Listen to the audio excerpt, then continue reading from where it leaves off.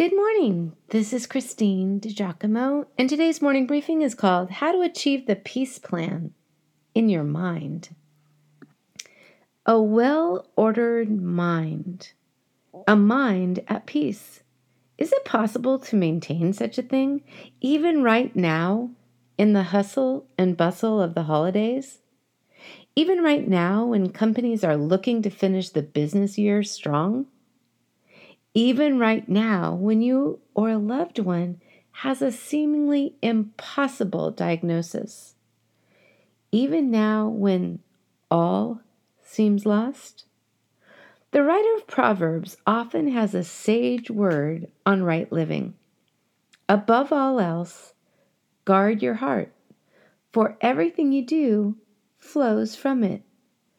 Proverbs 4, verse 23. Guarding our heart takes intentionality. Augustine suggested that to have a well-ordered heart is to love the right thing to the right degree, in the right way, with the right kind of love, to which I might add, at the right time. Could it be that Augustine was commenting on what King Solomon wrote 1,000 years before him?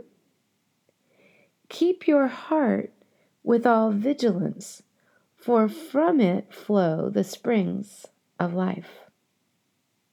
Intentionality will call for an action plan on our parts, with the seminal thought that without daily connecting with God, in His Word, and in personal communication with Him, prayer, our hearts and minds go into the world unguarded.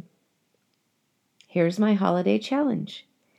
Give God the first 15 minutes of your day. Meditate on His Word and pray. I'm thinking of my cousin, an attorney in Northern California, father of 3 young children, demanding law practice, and how he might respond. But I'm so busy, I don't have time to pray. Consider this. The more you have to do, the more you need to pray. The less time you think you have, the more time you need to spend with God. If you'll first take time to pray, you'll actually have more time for everything else. It's not a matter of time, but a matter of priorities and a matter of trust. When you put God first and rely upon the strength of God's grace to get things done, you become more effective and more efficient. Most importantly, you realize it's not all up to you. If you ask Him, God will be up ahead, clearing the path and guiding the way.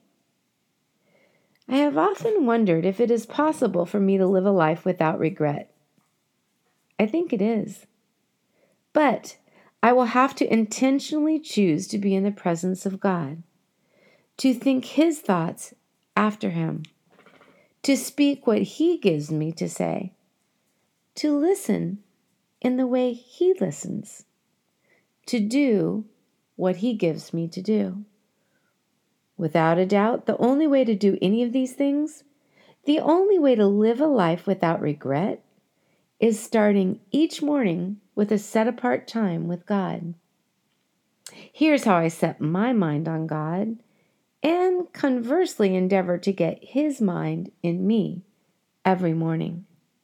With my Bible and a simple lined notebook, I go to my regular meeting place with coffee in hand and work a schema that helps order my thinking and guard against distraction. I call it a set-apart time with God. First, scripture meditation. I choose a verse or verses. Lately, as you know, I've been in 1 John, most recently in 1 John chapter 2. So I choose a verse or verses and I ask God to help me understand and apply them. And then I pray. And I start out sort of in an outline like the Lord's Prayer, with adoration, such as, Our Father, who art in heaven, hallowed be thy name. I give God His rightful place. appreciate God in my own words. And then I go to confession. Forgive me of my sins, Lord. And I think for a moment, for what do I need forgiveness? Or is there someone that I need to ask to forgive me? Then I go to asking. I pray for others' needs, specifically, by name.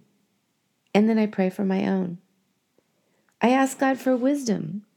I ask Him for His favor, for that is biblical. And then thanksgiving.